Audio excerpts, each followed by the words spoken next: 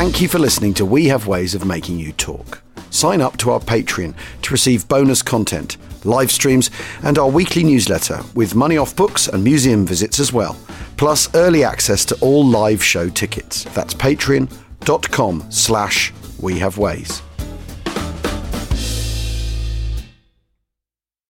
When you need mealtime inspiration, it's worth shopping Kroger, where you'll find over 30,000 mouth-watering choices that excite your inner foodie. And no matter what tasty choice you make, you'll enjoy our everyday low prices, plus extra ways to save, like digital coupons worth over $600 each week. You can also save up to $1 off per gallon at the pump with fuel points. More savings and more inspiring flavors make shopping Kroger worth it every time. Kroger, fresh for everyone. Fuel restrictions apply.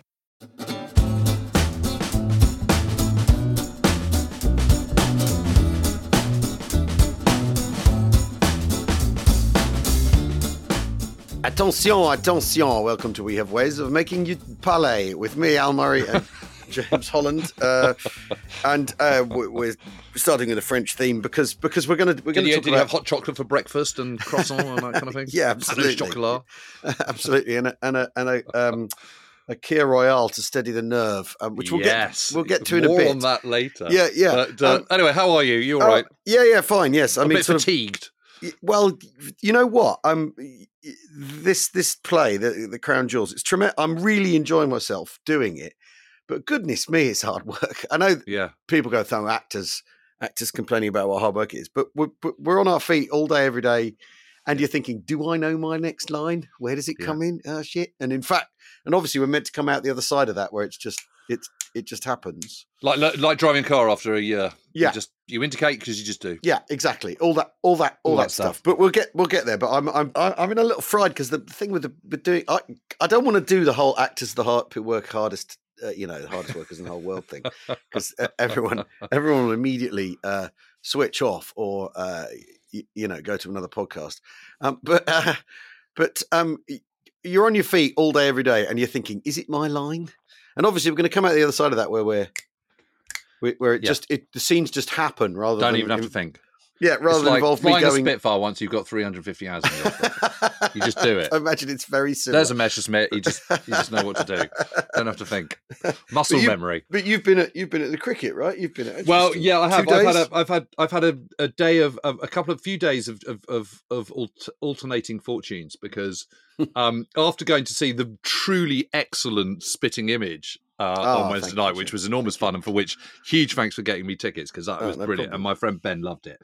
Great.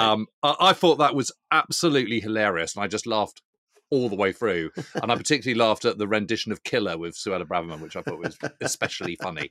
But the whole thing was great. But then the following morning, I was overnighting in the RF club in a little sort of single bed, which was fine. And I woke up at 5, obviously, because that's what we're doing at the moment. And so I started reading the paper, and suddenly I moved. I've torn a muscle in my back. No, it's unbelievably painful. So that was really annoying. Yeah. So I had an amazing day at Edgbaston on Friday. Went up with Ned, and we watched that. And obviously, the first 4 by Crawley and everything. Yeah. The whole day was just fantastic. But I had just really painful shoulder the whole day, so that was really annoying. And then yesterday I played cricket, and I got given out LBW by the same person for the second time in a row. Oh, no. Second time. And I know everyone who says their LBW isn't out, but I really wasn't on both occasions. And it's just unbelievably annoying. So I spent the whole day in pain, feeling really cross that I got out, and cheaply again. But thanks to the same guy, and then we got absolutely carted. So we lost by 9 wickets. It was pretty bad. So I'm feeling a bit mixed. And then I woke up this morning at 5. My shoulder still hurt. I opened the newspaper, and there's a massive interview with my brother and Dominic. Yeah. Oh well. Describing my parents as upper middle class, which I thought was very, very funny. Don't think my dad would have quite recognised that as his humble beginnings in Birmingham. But anyway. Right. Oh well. Well, I mean, apart from that, I'm absolutely fine. Oh, good. Oh, great. Well, because there's a thing I want to talk about this in the paper actually, which been this sort of kerfuffle about Douglas Bader. Oh yeah. So Ben McIntyre, he's got this new Colditz book, and he's been yes, talking about Bader in Colditz. Bader the bastard. Barda the bastard, racist, snobbish, and brutally unpleasant to anyone he considered to be of a lower socioeconomic order. Yeah. And this has caused a sort of bit of a sort of culture war skirmish, people piling on him. Because I thought everyone knew this. This is really, really old news. Everyone knows that he was an arsehole. It's old and cold, this news, isn't it? It's very strange. But I remember doing this. I remember sticking my neck out about Adolf Galland, and dear old Rob Schaefer got in a huff about it. And then I mentioned Bob Stanford Tuck, and one of his relatives got in a huff about it. Yeah. These guys were alpha males. They were my way or the highway types. That's how they, that's one of the things that made them such brilliant wartime leaders was their unflinching personal courage, their lack of compromise at all, and their total alpha maleness. Yeah. And, like so many great heroes, they're always flawed. And that's kind of part of the things that makes a hero kind of interesting. Yeah. Yeah. Barda was extremely arrogant. He always thought he was right. He liked being the centre of attention. He had a massive ego, all those sort of things. But that's okay.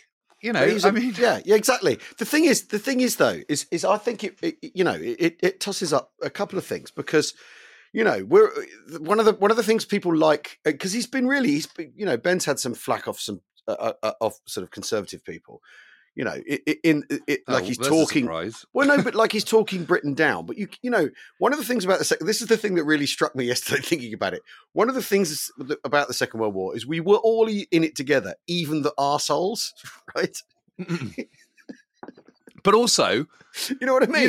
The generations of historians have been talking down Britain's wartime effort, and I would say on this podcast have been championing the fact that actually Britain did pretty damn well in the Second World War. Exactly. But that doesn't mean to say there weren't arseholes. Yeah, exactly. We were all in it together. It included the arseholes. It included the saints, and it included the villains. Exactly. And in a way, well, thank goodness he was on our side because he strikes me as Barda strikes me as a sort of fighty bloke. So if he'd been on the other side, he'd have probably been well up for it. It's. Which I don't think is to sort of is a denigration of him at all. I think it's very, very odd though, this need to sort of all the people to try and go, actually he was okay. You've got that's a big ball. He really wasn't.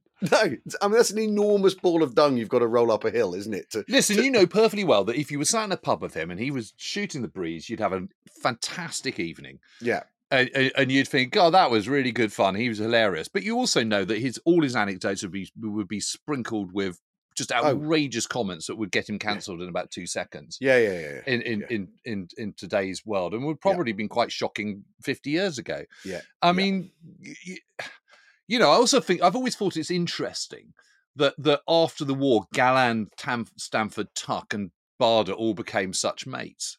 They were kind of sort of the school football captain types, They kind of,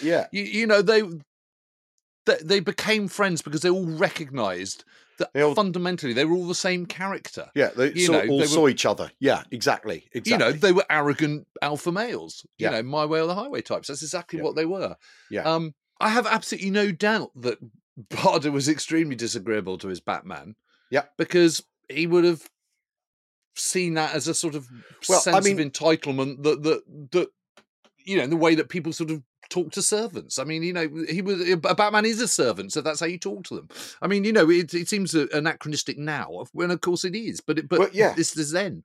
Yeah, exactly. I think that's a really interesting point because I remember reading Alex Tunzelman's history of interwar India, and she's got this big royal tour that the future Edward VIII does, right? Yes, and it's the protocol that he has, right? And it's the words he needs, so gin and tonic,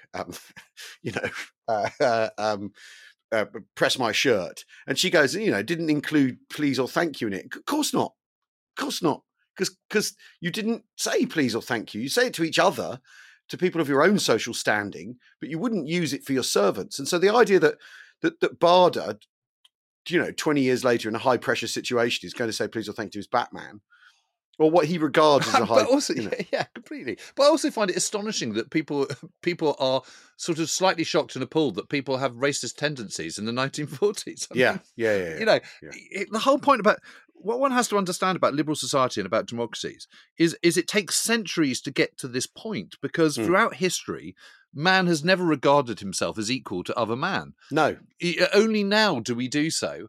And it's taken us to a only point. now are we trying? I mean, that's are we even trying? Okay, yeah, that's the nice pessimistic caveat. view, isn't it? Every now we're even beginning to try to do it. Yes, I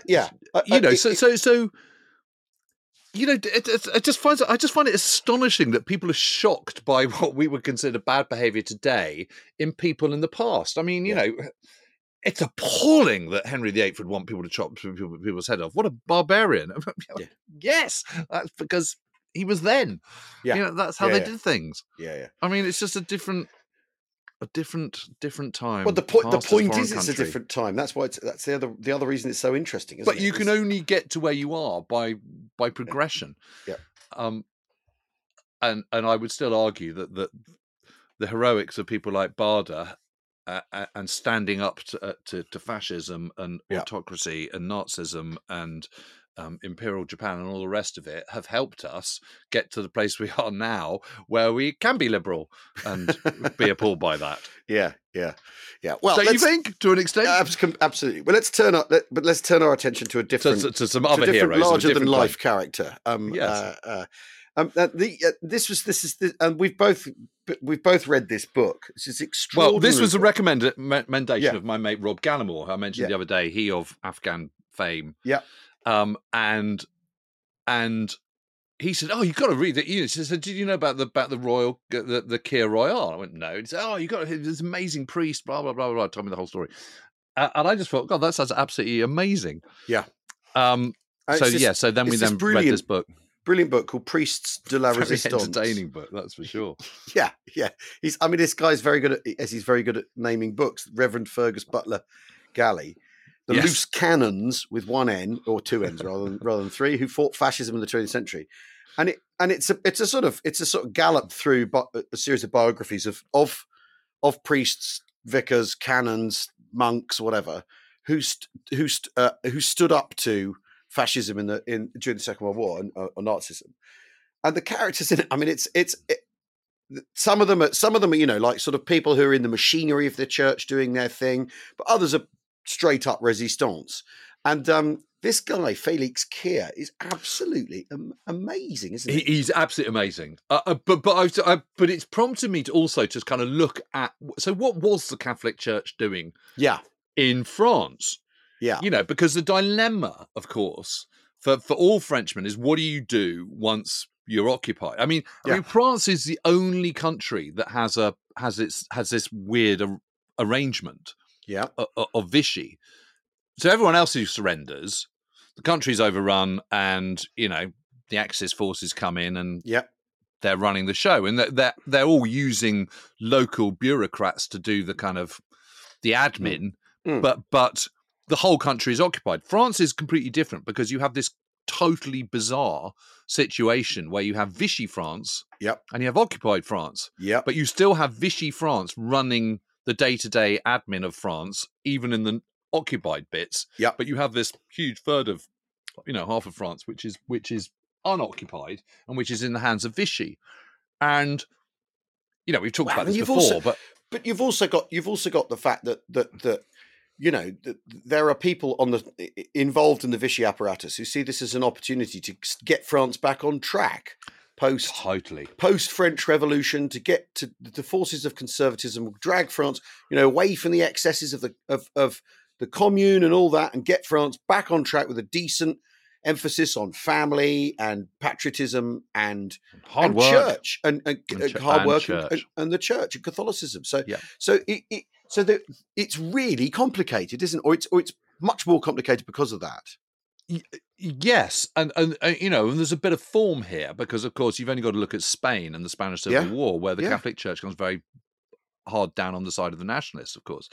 And so you've got this notion of Catholicism and the Catholic Church being absolutely entrenched conservatism, Yep. right wing, vehemently anti-communist, all this kind of stuff, and that provokes all sorts of problems for France and for the French priesthood and the Catholic Church in France once France surrenders, and you've got the kind of you've got the occupation and you've got the Vichy era, and this is sort of probably. I mean, the two of the biggest, most important cardinals in France are, for example, there is Alfred Henri Maria Cardinal Baudrillard. Yep. And he's one of the two cardinals in Paris. Yep. And the other one is Cardinal Suhard, Emmanuel Suhard.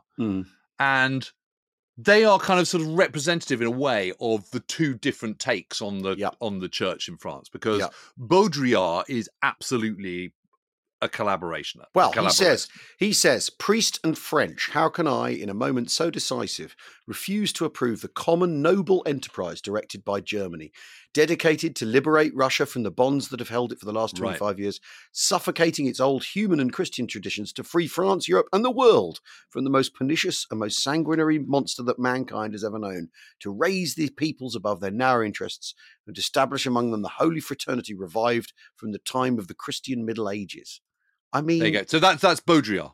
That's Baudrillard. You think, jeepers, mate. Yeah. But he writes that there is no contradiction between Nazism and Christianity. It's what the heck? And I think this is really interesting, is it? Because given Nazism open at times hostility to Christianity, to fall for it in that way, I think is really fascinating. And there's the three Ks, isn't there, in Nazism in the start? There's what's it, Kuka, Kinder, and Kirche. Yeah, the church. Yeah. But that's just a bluff. Yeah, exactly. I mean, but I think what's really interesting about that, though, and I think this is a thing. A moment ago we were talking about then and now about. The thing that's really bothering an awful lot of people is Bolshevism. They're absolutely 100% terrified of it, and it's a thing that's mobilized people since the Russian Revolution, since the Soviet Union establishes itself. So, and there's enough horror stories for the people that believe. Obviously there's a chunk of left wing opinion in Britain, the US, and in France that doesn't believe the horror stories come out of the Soviet Union. But there's still plenty of people who not only believe them, they think it's going to happen here. And he's reflecting that concern, and I think I think that often gets forgotten in a reading of people's motivations in the Second World War. That's why the Germans, after all, are able to present Barbarossa to their European partners as a crusade against Bolshevism. Yeah. That's why they're able to do that, because people are that frightened of it. And I'm not excusing him, but I think you can absolutely place him squarely in that context and understand it, Yeah, well, I think you're absolutely right, and I think what one has to understand is that for many people, the westward spread of communism is every bit as horrific a proposition as the westward spread of Nazism. Yeah, absolutely. It's painted in exactly the same light. Yeah. And it's kind of. It's dog eat dog. You've got to do this, or that's what you're going to end up with. Well, yes. And, to be fair, they've got a point, frankly. Yeah. Well, I mean, people see. I mean, I think it's a thing you definitely get in Britain is people see fascism, Nazism, not as an original thing, but as a reaction to that. They're not the threat itself. They're a response to the threat. Yes.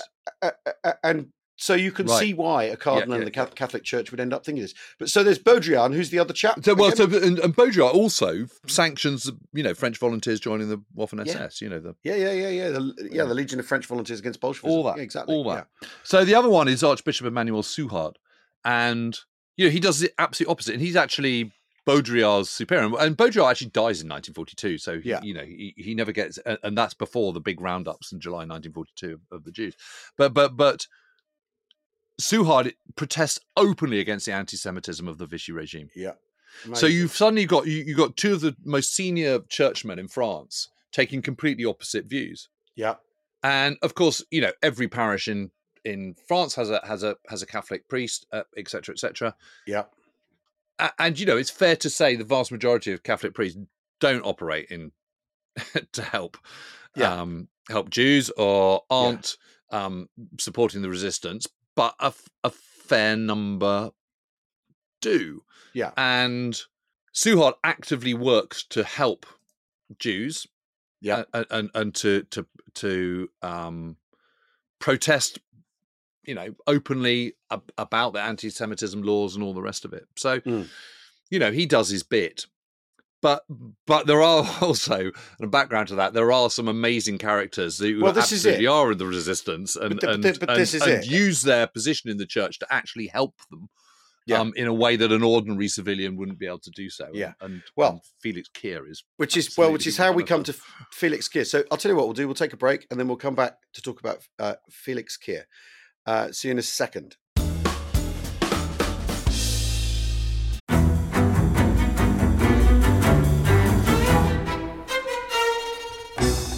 I'm Anthony Scaramucci, former White House Director of Communications and Wall Street financier. And I'm Katty Kay, US Special Correspondent for BBC Studios. I've been covering American politics for almost 3 decades. Welcome to The Rest is Politics US, brought to you by Goalhanger. Go on, tell us, were those donations you made, like Obama in 2008, was that idealism? Were you hoping to get something out of these campaigns that would serve your own business interests, for example? So I think this will either make this podcast incredibly successful, Katty, or people will be horrified and they'll shut it off right now because I'm going to be very real with you. The Obama donation, I had gone to law school with President Obama. We were not classmates. I was a few years ahead of him. It was 2007. He was then Senator Obama. I had a check in my breast pocket. I went over to the senator. I said, Senator, you and I didn't really know each other in law school, but I'm about to hand you a big check. Can I lie to my friends and tell them that you and I knew each other in law school? Well, Obama looks at me, had the best smile in American politics since Jack Kennedy. Forever. Yeah. He lights up. He looks at me and says, I'll tell you what, if you double the amount of the check, we'll take it back to Hawaii. Okay. And I looked at him. I said, you're done. I had another check in my pocket. I ripped it up. I doubled the amount of the check. And I'm going to tell you right now, I've been to more White House Christmas parties during the Obama administration than the Trump administration. In this pivotal year for the United States, democracy, and world affairs, Britain's biggest podcast, The Rest is Politics, is launching stateside. Uncovering secrets from inside the Biden and Trump inner circles and how they shape the world's most important economy, but also the global economy too. New episodes are released every Friday morning. Just search The Rest is Politics US wherever you get your podcasts.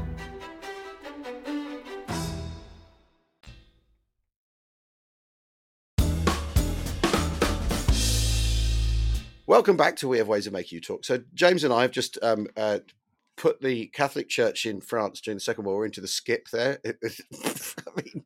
Teeny bit of skip. I mean, the thing is, bit of skip. The thing is the thing with the French Revolution is it Zhou Enlai who says in 1948 or whatever it's still unfinished business? Too soon to say what the effects of the French Revolution are. Right, and apparently he's joking.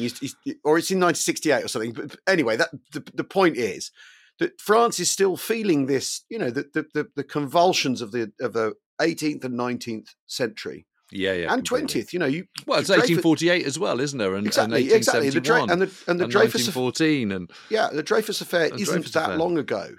Or generationally in French history isn't that long ago. So anyway,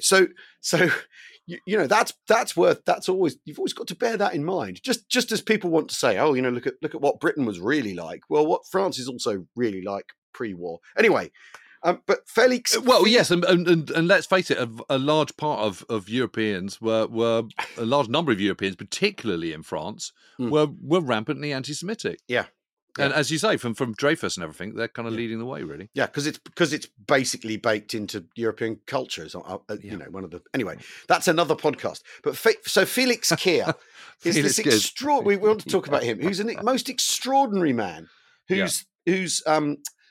ends up basically running Dijon for a while. But the story is absolutely incredible. So he's a priest. He's in his 60s. He's born in 1876, isn't he? That's right, and becomes a priest in 1901. Yeah, exactly. So comes out the 25. seminary in 1901, and becomes very well known for being a sort of leisurely Friar Tuck figure. I mean, that's who reading about him. You think he's Friar Tuck, isn't he? He's a jolly cleric.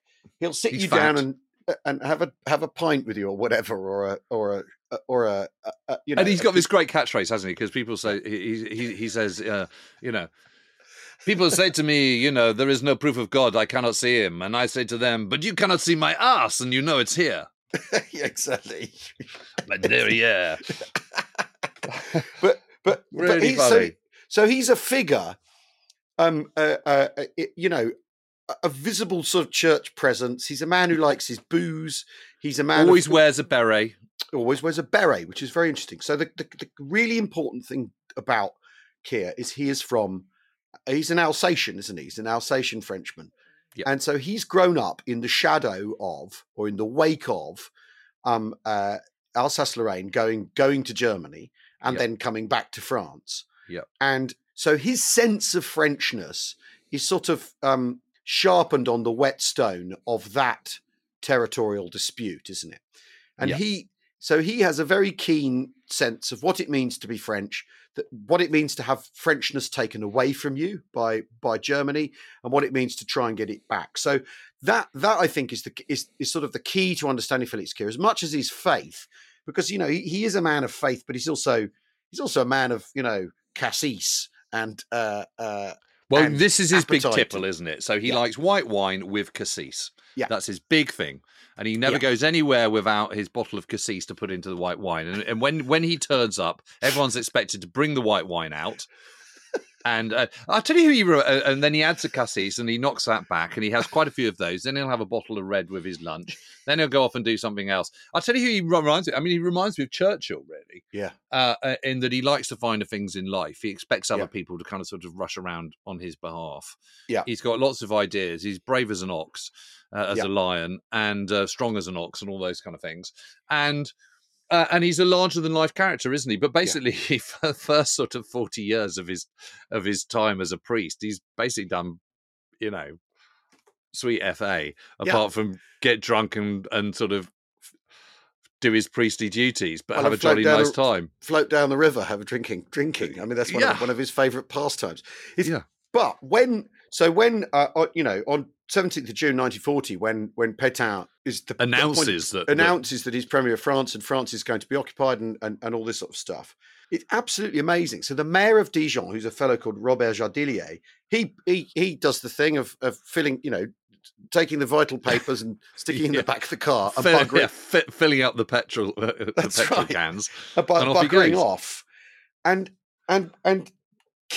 Felix Keir takes his place, makes himself mayor of Dijon. Well, there's this little group, isn't there, of people? There's an elderly army colonel, a professor of English literature, a retired merchant navy commander, and the head of Dijon's Chamber of Commerce, and there's Felix Keir. He's now by this time a canon. Yeah, and basically he just kicks them all into touch and sort of acts the big man, doesn't he?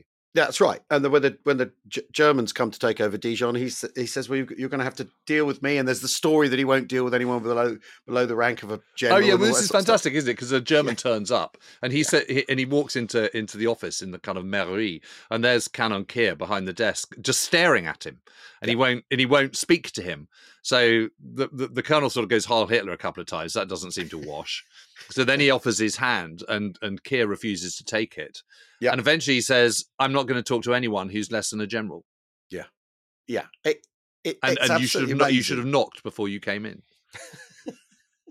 and it seems to me that kind of sort of bluster and extreme rudeness seem to kind of count for quite a lot. And because he is this canon, because he's a priest, the Germans seem curiously kind of wary of rocking the boat where he's concerned. It's bizarre, really, isn't it? Yes, they sort of tiptoe around him a bit, and he's good at bluster and obfuscation and all this sort of stuff. But eventually, they the Germans run out of patience with him, don't they? They do. But there's this sort of interesting thing. So he gets them to make a store in the city synagogue. So instead of knocking it down or burning it or whatever or destroying it, he persuades them to use it as a storehouse. Yeah. And takes all the kind of precious items himself and puts them under sort of lock and key and hides them. Yeah. So that they can't take it.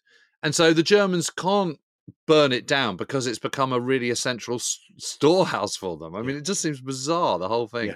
And properly clever that as well. Like, he's constantly sort of running sort of rings round them, isn't he? Yeah. I mean, the thing is, reading about this, it's so interesting, isn't it? Because obviously the Germans in France, because as we were saying before, bits of France are sympathetic. The Germans in France must just never quite be sure. Yeah, I think that's it, isn't it? That's actually, is he on their side or is he not? Is he being helpful? Yes. Is he not? Do they need people that? Because after all, one of the problems of occupation is you need people who the locals respect and will work for and with. Yes. In charge, don't you? Otherwise, no one will do what you want. Because in the end, I mean, it must be very hard for the Germans to fathom actually how sympathetic people are to them. And as we've talked about long before in the podcast, until it becomes clear that the Allies are going to win. Yeah. Sort of from 1943 onwards, until then, that what incentive is there for French people to resist? And obviously, when the Germans tried to bring all men into into work for them, that changes everything. Yes, so this is the work order of June the 21st, 1942. Exactly. Own goal by Pierre Laval, who is the Vichy Prime Minister. But by the next year, by the middle of 43, when it's obvious that Germany's losing, the tide's turned on that. Not only have they alienated all young French men of a working age, but it's obvious which way the thing's going. Yeah, I guess up to that because point, that's all. Yes, absolutely.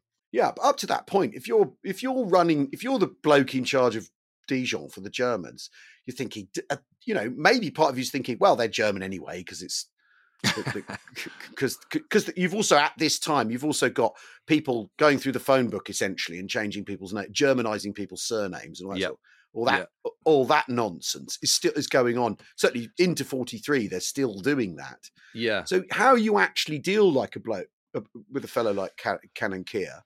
Because is he on your side or is he not? And it must actually be quite difficult to deal with. And also, if Nazi management style is robust, rude people who boss each other about and treat their subordinates like crap.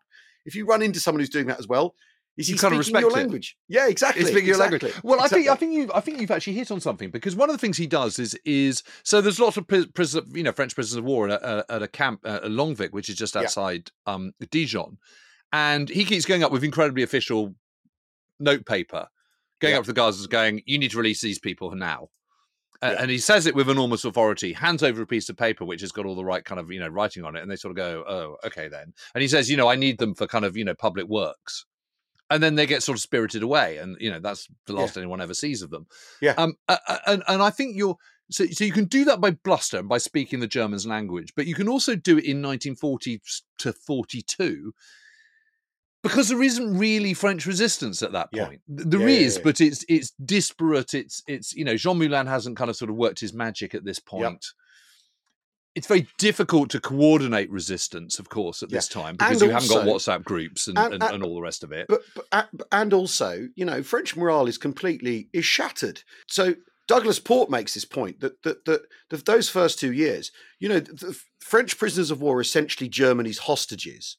Yeah. They're being used as really powerful leverage on the Vichy government, and understandably, right? And they're being used as leverage on the French population. Do you want to see your sons again? Because there's millions of them in the bag. Of course. And also there literally are millions. Literally are millions of them in the bag. And of course, Germany undergoes that weird thing where it's trying to be like a mono-racial culture, and it ends up full of French people, and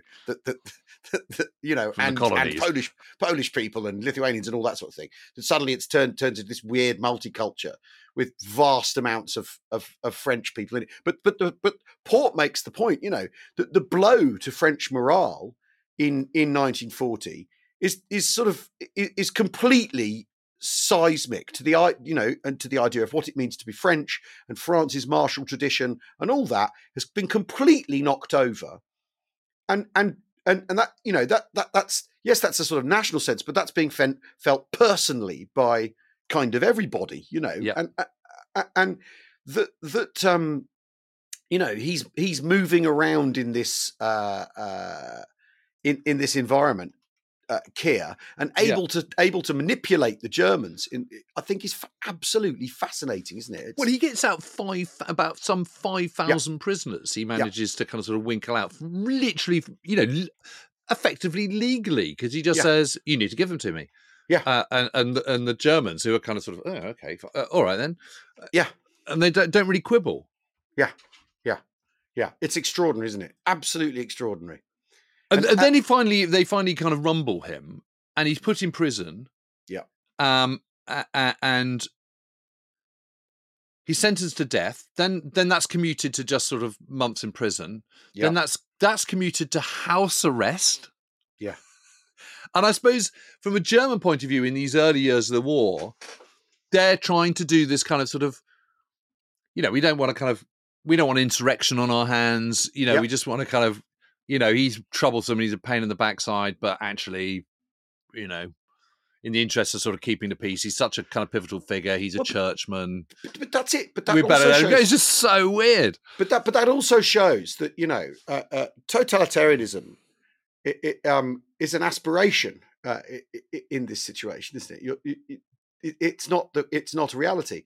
They obviously know that if they get rid of someone as high profile and as respected and loved as this in Dijon in politics in Dijon, they're going to create enormous problems for themselves. Yeah. Or the balanced probabilities is they'll create real problems for themselves. So they do this. They as you say, they accommodate him. They literally take him out of prison. The house arrest for a man like this who's got fingers in every pie imaginable. Yeah. It's pretty stupid, actually. It's from their point of view. Well, I suppose you know they don't want to martyr him, do they? Yeah. But they don't really care about sort of martyring other resistors and you know 17-year-old boys and all the rest of it, or Jean Moulin or whoever it might be. It's funny the hold that the Catholic Church seems to have on the Germans in these occupied countries in a way that it you know, when you know that Hitler is vehemently anti the church, it's bizarre, but it's what happens. And you know, he's imprisoned again briefly in 1943, sees the Allies bombing Longvik camp and a whole load more prisoners getting out. He sees that from his sort of prison cell. But he does get released again.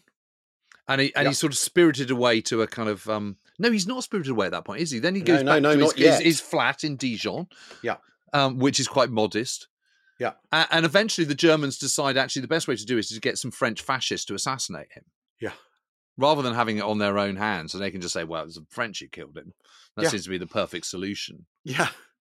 So who are, after all, part of the picture in certainly in 1944. You know, we can't. I mean, this is another interesting aspect of it, isn't it? There are French fascists who will do this for the Germans, and who will do it for the Germans in January 1944. In January 1944. So you know, for all the talk of how in 43 people are starting to see that the pendulum is swinging in the Allied direction, there's still plenty of people who don't want it to. You know, and well after D-Day, there's people. Anyway, that's a again another story. But this is an amazing episode because absolutely he's incredible. in the kitchen making himself some more food, and Alice Cordier, who is his housekeeper, opens the doors, banging on the door, opens the door, and in springs this youth with a pistol. Yeah.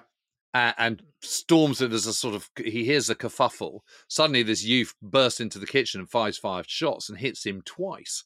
Yeah. But he falls on the ground, knows he's been shot twice, but doesn't think it's very bad.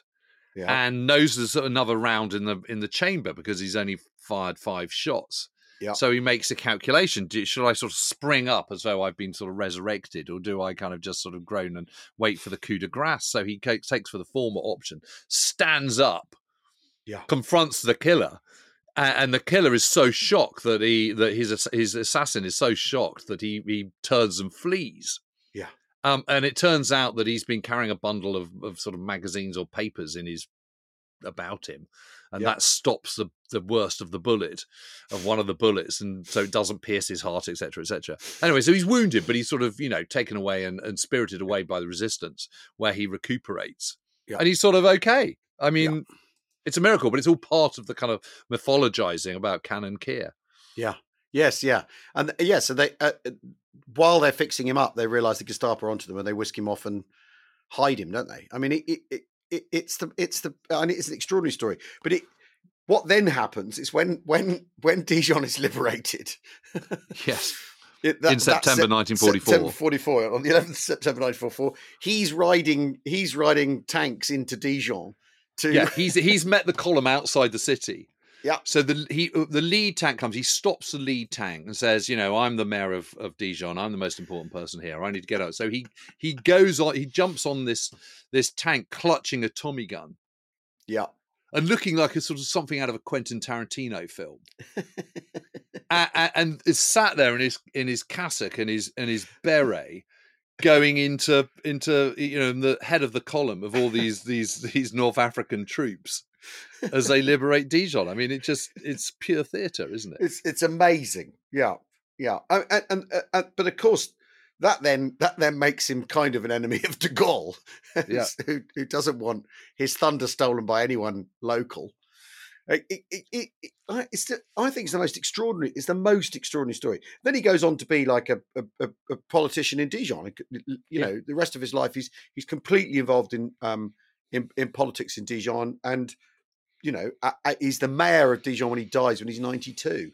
It's just absolutely incredible. Amazing. He's such a dude, honestly. Anyway, so the long of it is the Keir as a drink comes from him, and the Keir Royal, of course, is the champagne with cassis, and it is named after him. After him. So next time you're raising a glass of that, it's this incredible cleric who called the people who tried to kill him fascist fuckers for the rest of his life. I mean, what a lad! Yeah. I mean, it's just brilliant. It's amazing, isn't he? I was also very taken by the story of Abbé Pierre as well, I have to say. Yeah. Just so there's this guy who's a monk, and he's a rather good-looking young youth, very sort of muscular and strong, but actually a bit sickly. So he might be a monk, and he might be sort of headed for the priesthood in his early 20s. But come the war, he's called up, but actually spends most of the time in hospital with his lung condition. Yeah. And despite being a Catholic monk, he's also he's quite a shagger. He's one for the ladies. And but then does all this, starts working for the resistance, and what prompts it is the roundup of the Jews in Paris. Yeah. He thinks it's so appalling. He's so disgusted by this that he then sets out to help as many Jews as possible. And he sort of shacks up with someone called Lucie Coutaz. And it's never quite sure whether they are indeed lovers, but they're certainly, if not, they have a very intense platonic relationship. Yeah. So read into that what you will. Yeah. And they have this resistance network. And again, he's been caught and then escapes. So there's a bizarre one when he has to flee to the Pyrenees. He starts setting up a kind of, an escape route through the Pyrenees, gets bounced by the Gestapo, captured, but released he managed to escape that same day. I mean, it's all very shady, and no one seems to be able to say how he escaped, but he did. He was either whether he was sprung from prison or whether he managed to just get out or whatever, but he did. But then later on, after the war, he then sets up this house for homeless people, doesn't he? And this charity that's still the other going one. All these the years other one I was later. really taken was with Don Pietro Papagallo, who's the forger in Rome. Yeah. Who basically, if you need documents, he'll do them for you. Yeah. And he ends up running refugees and political prisoners and POWs and everything. Yep. And it's just basically has a in his flat, he's just forging relentlessly, documents over and over and over again. And in the end, they get wind of him. Someone comes in who they think that's not quite right. Right. And and again, he has a housekeeper, and no one knows for sure their relationship. She said Maria Theresa supposedly dies in 1945 of a broken heart after he's executed, after he's murdered. And they're just absolutely fascinating. These people who just go, no, I'm not putting up. And he's the same. He thinks that this is all completely unjust. It's wrong, and I've got to do something. And the documents aren't particularly good either. That's the thing. He's just churning them out. Made his own stamps. Bang, bang, bang. It's extraordinary. Amazing. Yeah. It does seem that the church, clergymen can sort of get away with things that other resistors can't in the first part of the war. I mean, but I'm just sort of thinking again about the massacre of Montisoli in northern Italy, just south of Bologna in September 1944, and Casaglia, one of these little mountain villages, one of the first things they do is they just shoot the priest. Yeah. All the people are hiding in the church. So the priest protests, so they just shoot him. And that's that. Yeah. So that respect for the priesthood seems to be sort of disappearing by the second half of the war. Yeah. Well, I suppose. I mean, people are. This is one of the things that people are so brutalized by the end of the war, aren't they? Oh well, I guess so. But I also think the other thing is that the response by people and response by Germans to different situations is not linear, is it? It's someone can be executed while another person can get away from it scot-free. It just depends on the mood and the person who's in charge and the town and the circumstances and state of the war and all sorts of things. They're not behaving particularly rationally, are they? No, or with any sense of kind of consistency, I suppose. Yeah.